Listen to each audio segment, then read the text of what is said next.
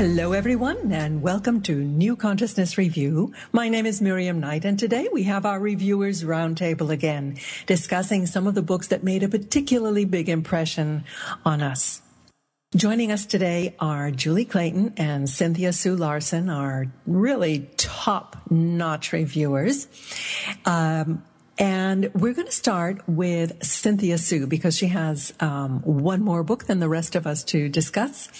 Cynthia is a best-selling author, life coach, and inspirational teacher who is known as the Quantum Optimist for helping people discover their many possible selves and to jump into their favorite lives while staying focused on the question, how good can it get?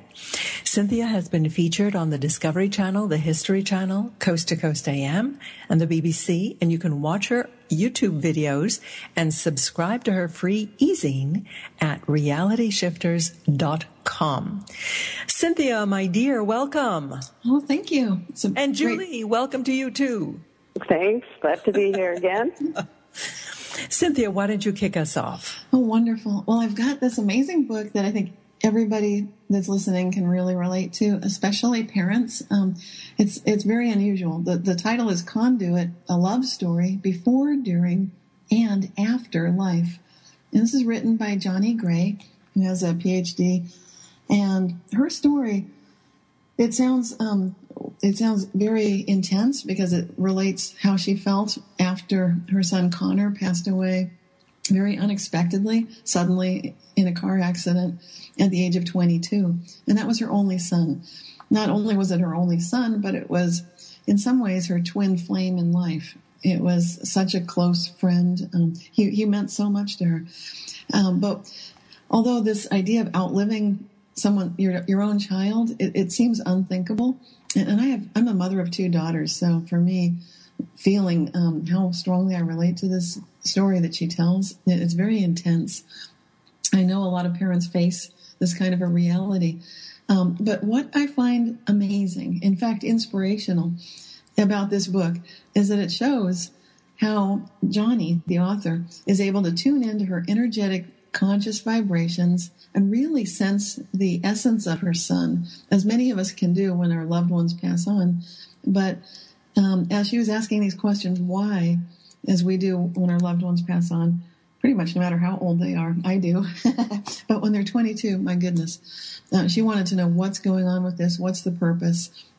And by asking these questions, and by virtue of the fact that Johnny actually works as a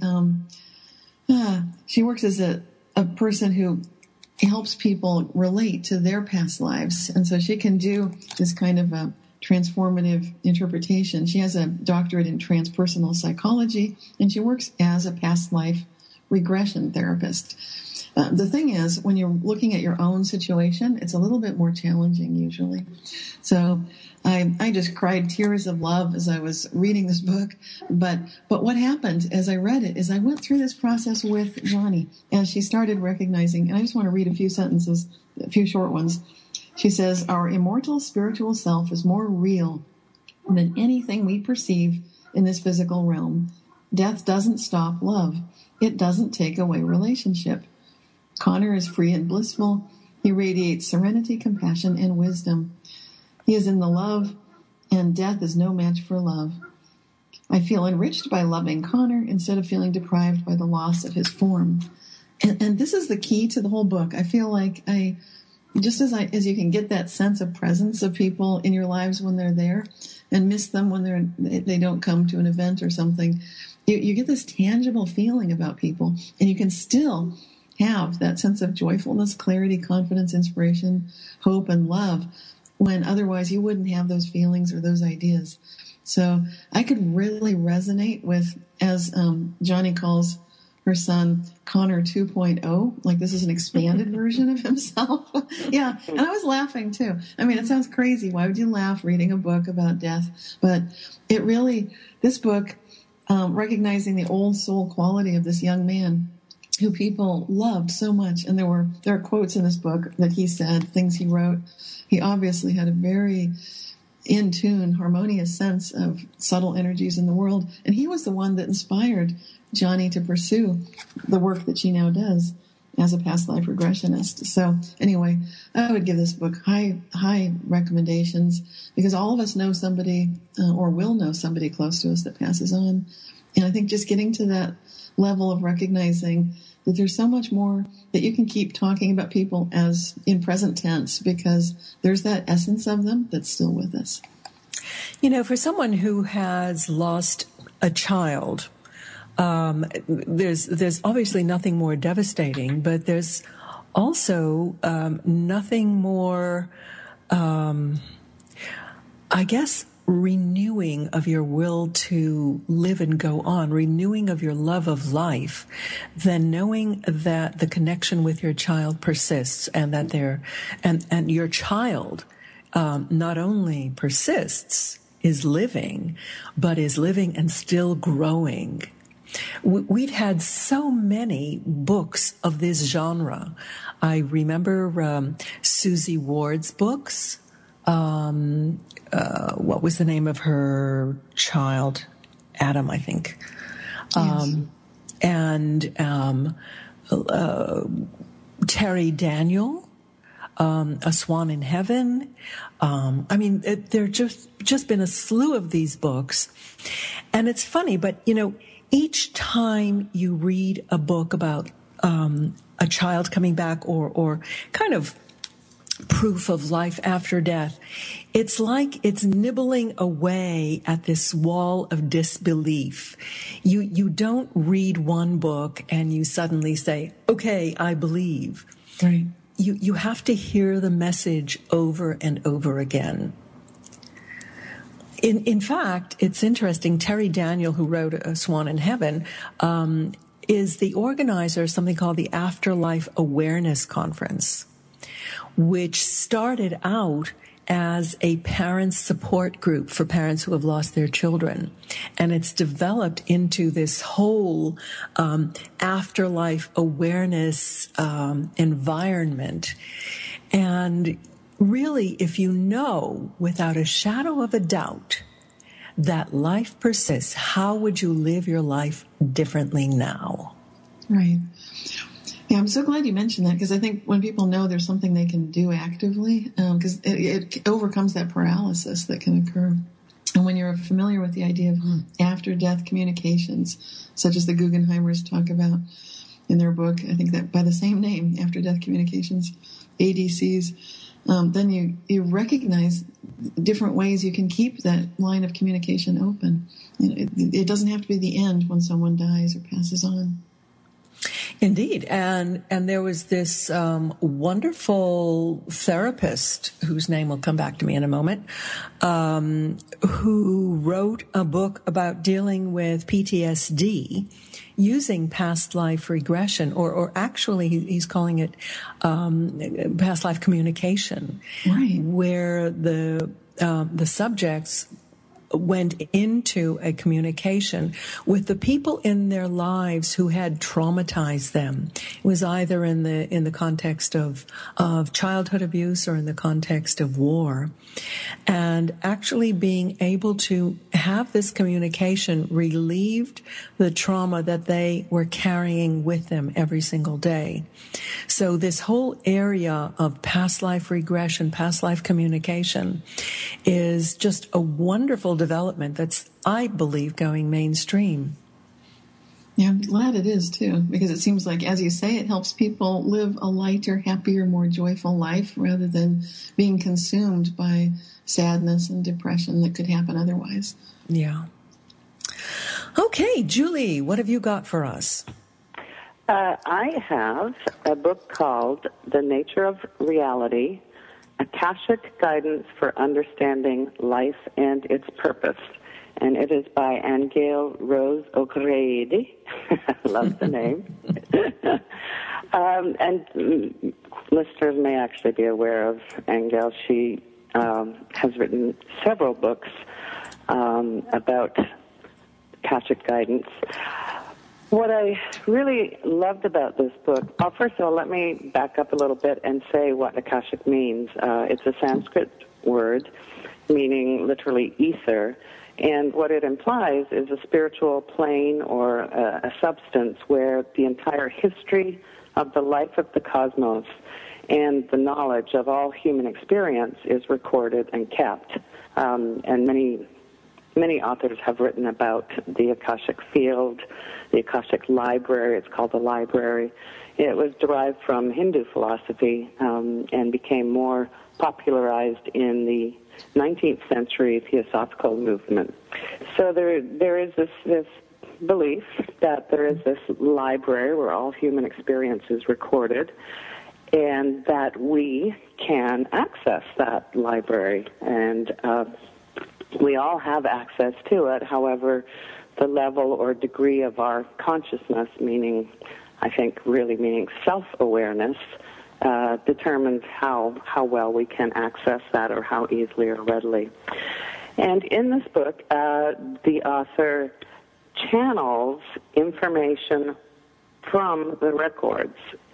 She, as a meditator, she would, on her own spiritual journey, she would spontaneously find herself in that place, in the records, and began to understand that there was a purpose for her personally, but also that this was something that she had to and wanted to share with the world, allow other people to have access to information that comes from this source. And what I love about the book, whenever I see a book like this, I always have, there's a skeptic in me that says, someone else just trying to present their version of what reality is. And I was pleasantly, delightfully surprised because while I didn't jump into everything she said wholesale, there was so much that resonated in a reasonable, logical way that I pondered it, and I had to really dig into my own mind to try to understand what it meant for me. It is in question-answer format through her channeling, and she talks about things such as God and original creation, exploring DNA, consciousness, angels, archangels, and ascended masters, love, time and dimension, dreams, the brain, light bodies, kundalini, chakras, the future. She really covered the wide swath. And I would strongly encourage people to, especially if they're like me and start off with that little bit of a skepticism, to read this book and digest the insight and wisdom that is contained within it to further our own personal understanding of it. This book actually came out in November of last year. And her purpose for writing it is really to understand that our own evolution of our nature into our sort of God presence, our expanded self, and the meaning and purpose of our lives. So that, again, the book is The Nature of Reality, Akashic Guidance for Understanding Life and Its Purpose, and it is by Angel Rose O'Grady. I have to do that. Just have to do that. Well, if there is anyone among us who is the queen of the Akashic Records, it is Cynthia. Cynthia, what do you think? There have been so many books about the Akashic Records. What is your notion of what they are? Well, I've got a background in physics, so I'm just saying that to preface everything. At the same time, I would describe myself really as a mystic. So I want to just give some background as to my answer. So I've got sort of two minds about it. And one is from the physics standpoint that it makes sense that there would be this, you can think of as this field of knowledge that's available to everyone that contains all possible realities and all possible, if you think of in terms of there being a quantum nature of reality at the core of everything, and that we are playing with these possibilities. But in the very real sense, we have access to what you might consider the most interesting outcomes, the most interesting information. And so that is something that we can access non-locally, again, presuming a very quantum basis for all reality, because we're all connected, we're all as one. So it means that there's an entanglement going on that I'm using some physics terms here. But what does that mean from a mystical perspective? It means that you often just have this sense of knowingness about things that there's no way that you could possibly have known. For example, the layout of a city of Rome, and you can just run around like a local, like you lived there, because in some very real sense, you're certain that you did. And if you just access those memories, and it doesn't make any logical sense, but I have friends who've done this. They'll just run through the ancient streets of a town in Italy, in a village, as if they lived there, knowing everything about how to get from one strange area, small, convoluted section to another, just zooming with no access to, any kind of a GPS system or anything like that. And that's just one of a multitude of examples. So we can be very skeptical about this and say, well, that's hogwash that there could be any archive of great records. But when you look at it from either the physical the basis in physics, where you can recognize, actually it makes sense that there would be this field of knowledge, if you want to call it that, because how else could things be orchestrated in such a way that our universe is as fine-tuned as it is? I don't want to go way off into the physics. I'm trying to keep it light. But then from the mystical side, just your own experience. How many times have you had these things, these aspects of knowingness, that the only way to explain it is that you're tuning in to something very much like a library? And this happened to me a lot when I worked at Citibank. I could instantly put on my legal hat and be writing and thinking like a lawyer. It's what I would call like a quantum jump into that reality. But it's also very much accessing this field of this body of knowledge that we all have access to. When you start learning how to ask questions, meditate, and get answers, you can absolutely have access to all the knowledge that's out there without the internet or Google or anything like that. You can go on the internet. I wanted to just add one of the questions in this book to ground this a little bit is, what are some practical things we can do to grow in awareness and become more conscious? So that's one of the questions that Anne Gail is asking of Source when she's in meditation and channeling. And the answer is not a surprise. However, it's interesting that it just the same answer keeps coming up. And what Source says, and she says, quote, Source is saying that the very first thing to do is to have the desire to know yourself. This may not sound like a practical application, but we have to remember what comes to us in our perceptual field is the result of our desires and thoughts. And if you really want to shift your consciousness, the first and most important step is to have the desire and willingness to inquire or meditate. You can also partake in release work or energy work that is designed to help shift your energy and awaken your higher centers. So once again, it always comes back to doing the inner work in order to determine the nature of the outer world. Mm-hmm. Oh, what a perfect segue to the book that I wanted to talk about. It's called Walking Home, A Pilgrimage from Humbled to Healed by Sonia Choquette. And I feel a little awkward talking about it since I just interviewed Sonia last week. But it was such a lovely book that I really did want to give it a quick review on this show. And it's a great follow-on to what you were just saying, Julia, because the only way that you can get through the issues that cause your life to implode, like with Sonia, they just caused her life to fall apart. Her dad died, her brother died, her marriage broke up, and she was wondering, who am I?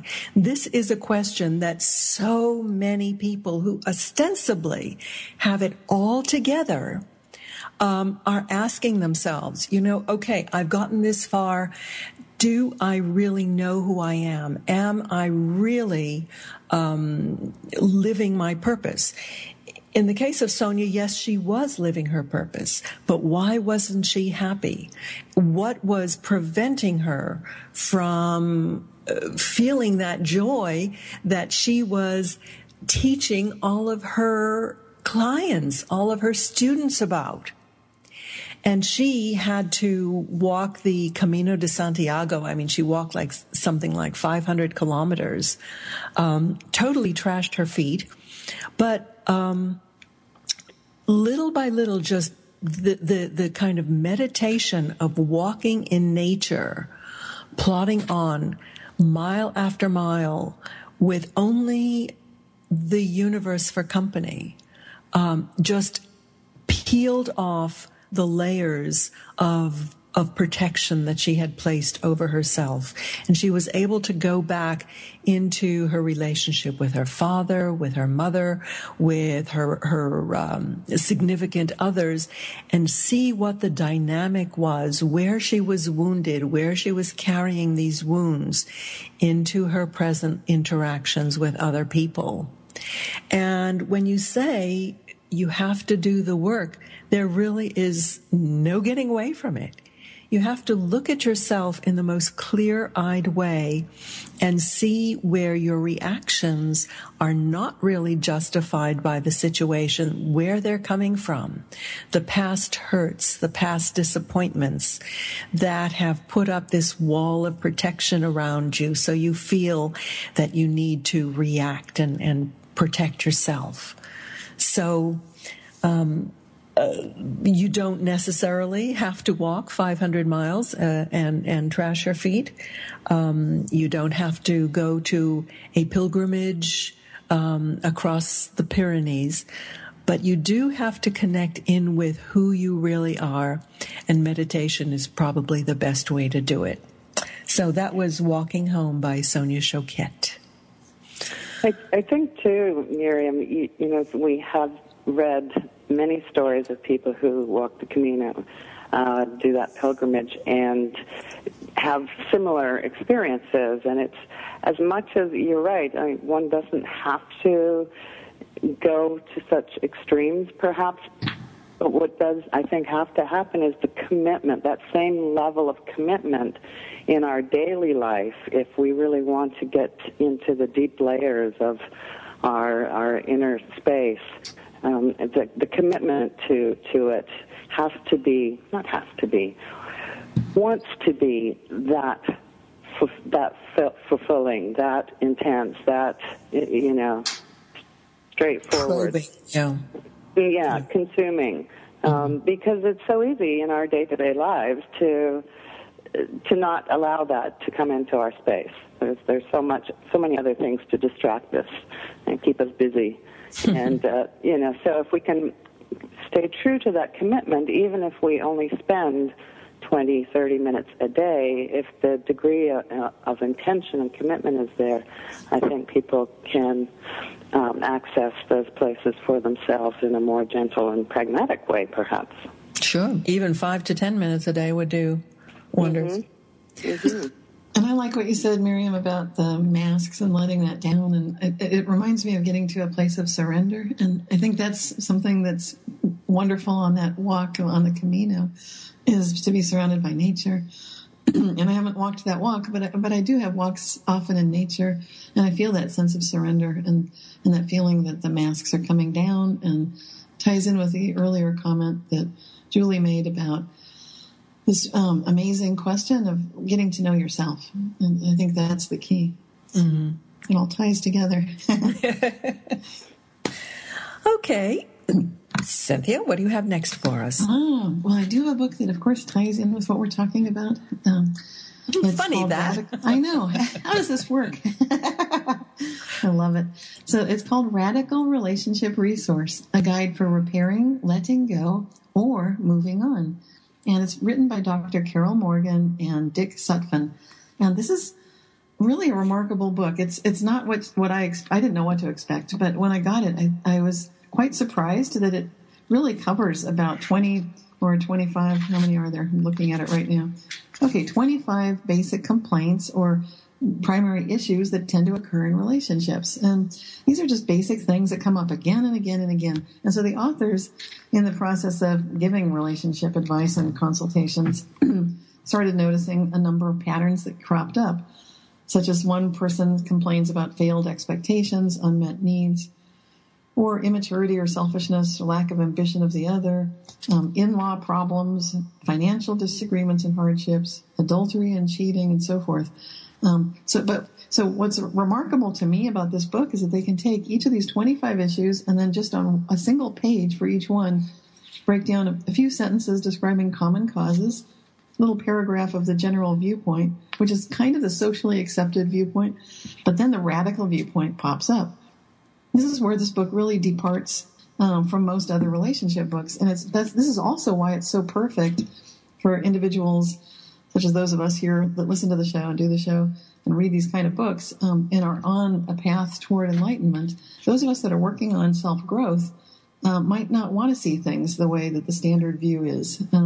So for something like jealousy and possessiveness, for example, the radical viewpoint describes, backing up, if one partner is jealous of the other, then they can be very possessive, very controlling and defensive and aggressive and all that. So the general viewpoint would be that the tighter you hold on to someone, then the more they slip through your fingers. No one can possess another person. But then the radical viewpoint is where it gets kind of cool. And it points out that those who are jealous and attempt to possess are themselves possessed, who are slaves to their own illusions about life. And possessiveness is a denial of the right of people and things to live and change. Thus, the possessor will push their partner away. Okay, so this is where it gets interesting, but this is just a tiny bit of the book. It really takes off in section 2, which is all about tips for maintenance and repair. And then they've got radical tips, too. So the radical is just not worrying so much about what society thinks and getting more into the truth and the reality of who the individuals involved really are. And so the tips for maintenance and repair, they sound very basic, but they're phenomenal. It has everything to do about getting into stop being a victim, for example. Sometimes we do that without noticing we're doing it. Face your problems. Take all the blame. That's kind of bizarre, but when you recognize that all things considered, why not accept all the blame? After all, you're karmically responsible anyway, and it will end the arguing. We're all working toward enlightenment, is what it says, and it goes on. So these are radical tips for sure. Yeah, and then the end of the book gets really radical, and it goes into things that I think are super cool, such as making contact with your future self and using automatic writing to find answers. And then some things that are kind of common, like write a thank you letter to the universe. And some things that are not so common, such as take a lover. So, I mean, this book is really, it's something else again. I've never seen anything quite like it. And actually, I love it.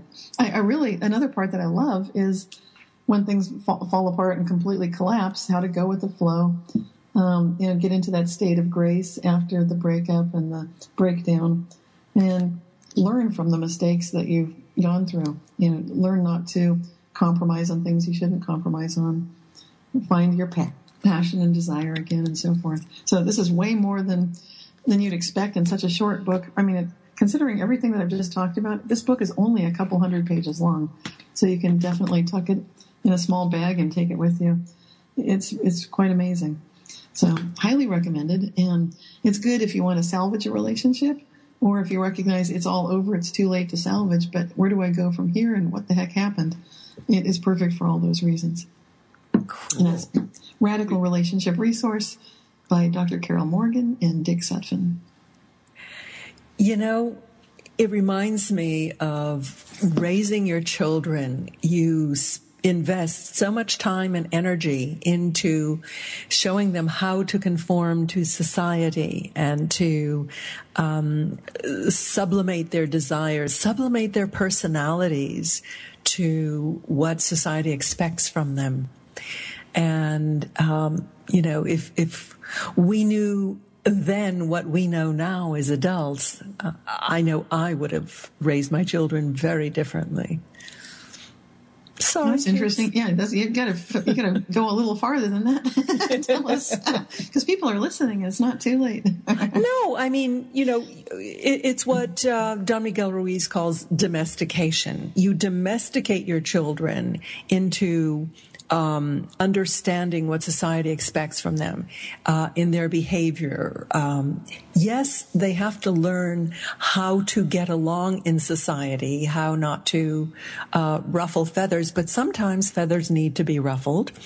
And the delicate balancing act is how to raise children who are capable of functioning within societal norms, but who have not lost that spark of divine connection, who have not lost that sense of themselves as creators, haven't lost the light, the fire in their eyes that they had when they were small children. Yeah, I love that. And that ease of making friends, do you remember that? You could just look at someone like, do you want to be my friend? And they'd say, yes. I would love to see adults do that. Yeah. Where did that go? Okay. Julie, what have you got next? I have a book that actually has not been released yet. It's coming out in November of this year. And it is called Guided, A True Story. Spirit guide angels were her best friends and life coaches. And the author's name is Linda Deir, D-E-I-R. And following on Cynthia's discussion about radical relationships, this is radical relationship resource based on a true story of the author being terribly abused by her mother. And so I know that Cynthia's book was more about adults in relationship, but interestingly enough, some of the things Cynthia spoke to relate to this book as well. It is quite a gripping story from the get-go. The author, Linda, her mother was, in retrospect, she realizes her mother was actually very jealous of her and very controlling and aggressive and abusive. And at 20 months old, this little toddler in diapers ran away from home, literally ran away from home, and was picked up by the police who were walking along the median of an expressway. She obviously didn't have the wherewithal to understand what was going on as an adult would, but she knew she had to get out of there. And, of course, went back and spent the rest of her life still contending with her mother. What happened, however, is that at 20 months old, what she calls her spirit guide angels came into her presence, came into her awareness. And they started with a dream, a recurring dream, a single repetitive dream, showing her what her job was to be in this lifetime, which she now knows is to show others how they can overcome their fears so they too can live the life that they intended to live. And unlike many memoirs of abused children, the focus is not on the abuse. The focus is on the messages that the spirit guides have shared with her throughout the years and on the relationship. The guides actually said to her as a child, life will get better for you as you get older if you can survive childhood. And she said this promise turned out to be both a prophecy and a warning, and it became eerily true in my life. And as I say, it is a gripping book, and the messages really do, I think, uplift people and really can help someone else who might be feeling the same degree of fear, whether it comes from a different context or not. And I highly recommend reading it.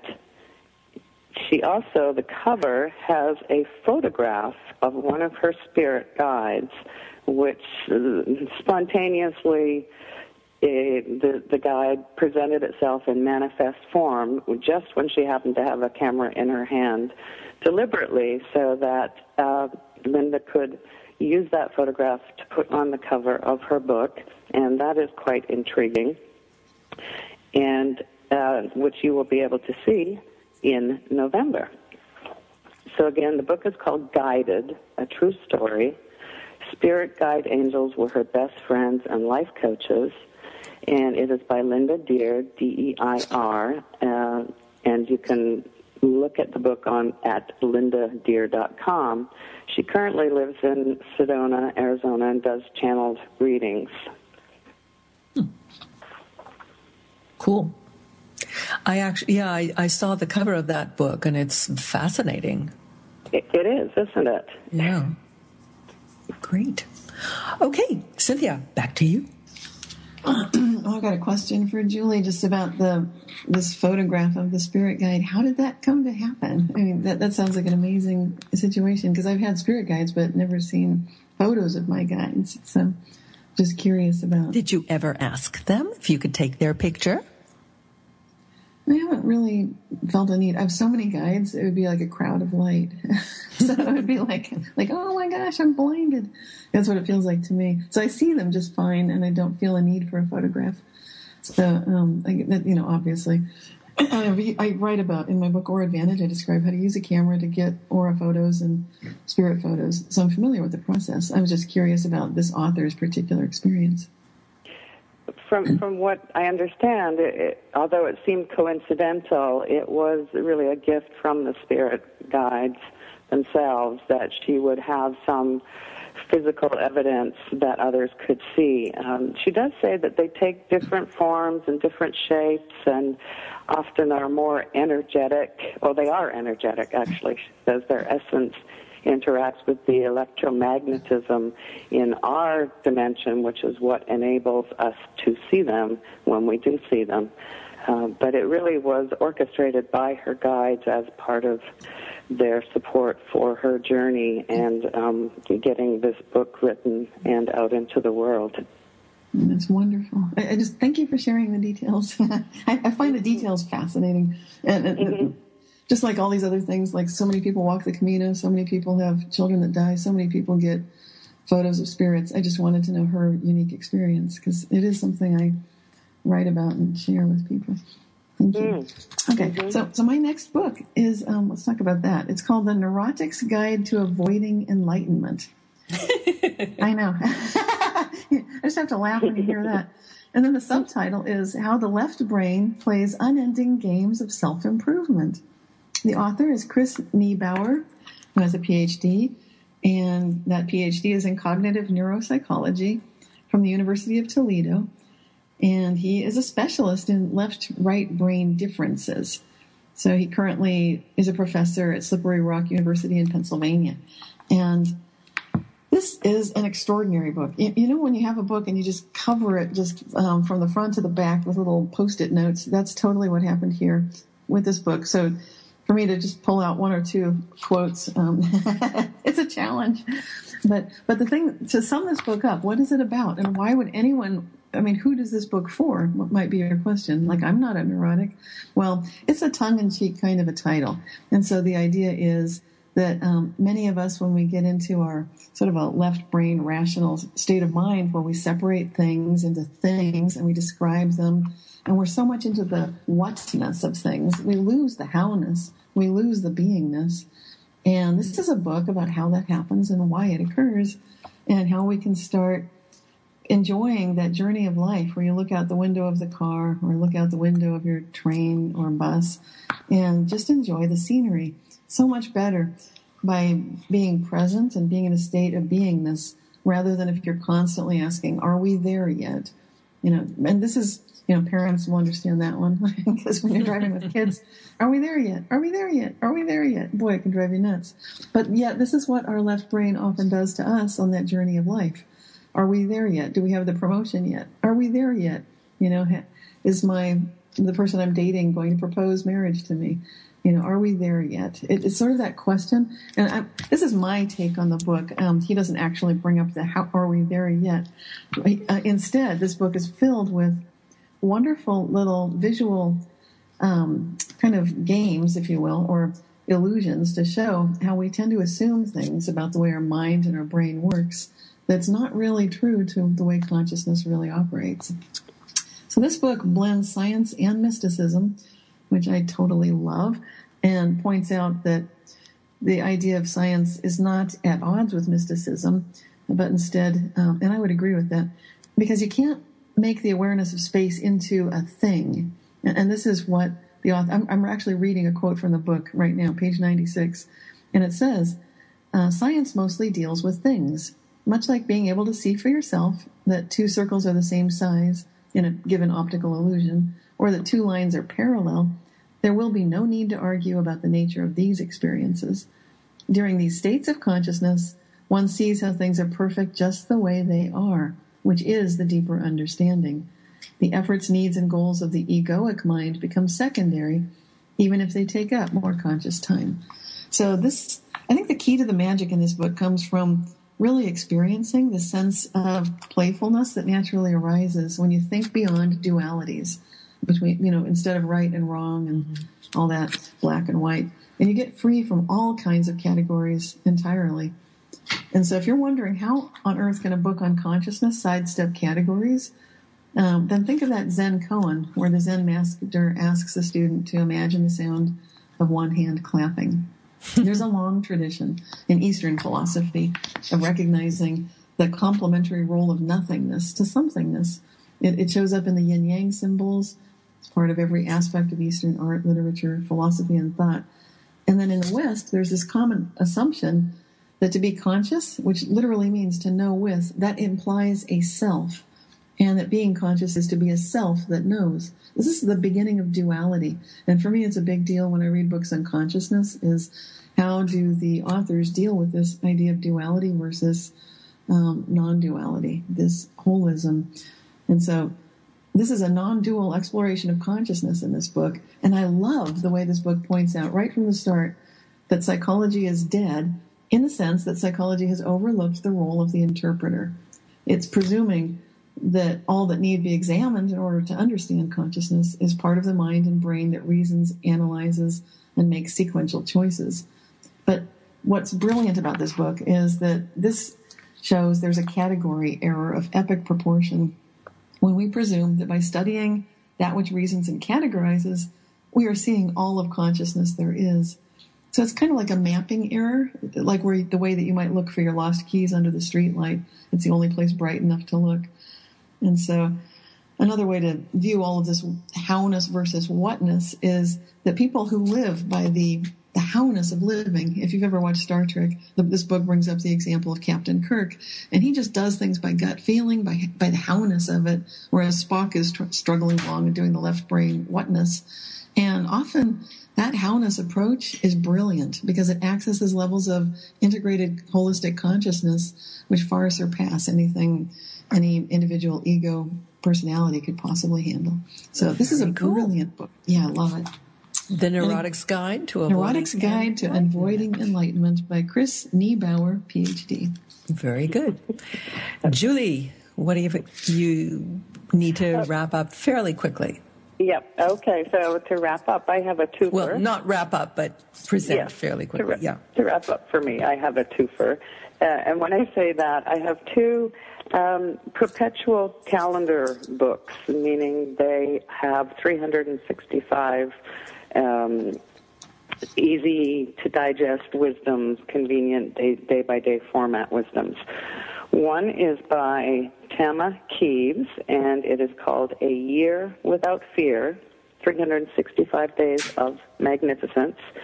And Tama Keeves, people may recognize the name. Her previous well-received book was called Inspired and Unstoppable, and I think Lamisha Surf, one of our other reviewers, talked about it on a previous roundtable. And so Tama actually left a successful career as a lawyer to devote her life to teaching success strategies. So she sort of is a model. She walks her talk.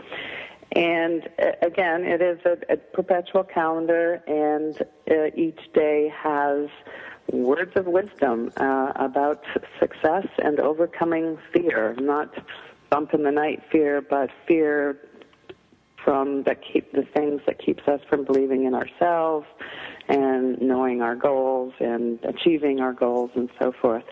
The other is called Prosperity Every Day, a daily companion on your journey to greater wealth and happiness.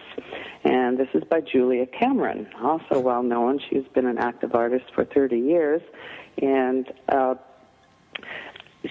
her work has always been on the creative process, and her book claim to fame was The Artist's Way. And this is a continuation of her work on the creative process as it relates to financial manageability. And so again, 365 reflections on prosperity and what money means to us, to the creative personality, symbolically and tangibly. And I really enjoy these perpetual calendar books. I love to put them in the bathroom because, I'm there every day. And it really can be a jump start. We were talking earlier about getting to know ourselves and making that commitment. And I find that these little pearls of wisdom, these sound bites, can really be a jump start for me and set the tone for my day or for my meditation, or just set me on a particular path of self-inquiry that it can be really fruitful.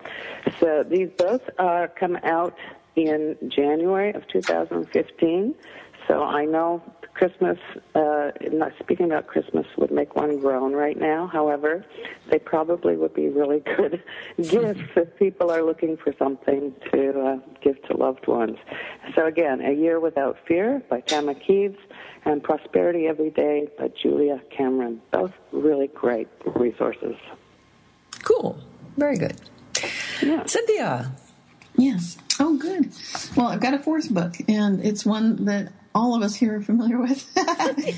It's called What Wags the World? Tales of Conscious Awakening. Yes. And what a coincidence. We've got both of the authors here today, Miriam Knight and Julie Clayton, with a foreword by Urban Laszlo. So I consider this to be the perfect primer for the rising tide of consciousness, because the way I see it, we're in this state of the world where people get so concerned about everything from global warming to shortage of resources. There's so much concern about where are we going next.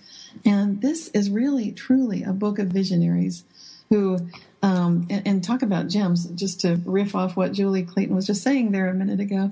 It's so amazing to get a book full of pearls of wisdom that you can just take into your life. And sometimes these short little stories are perfect because you can pick this book up at any point. I like to do that sometimes, especially with spiritual books.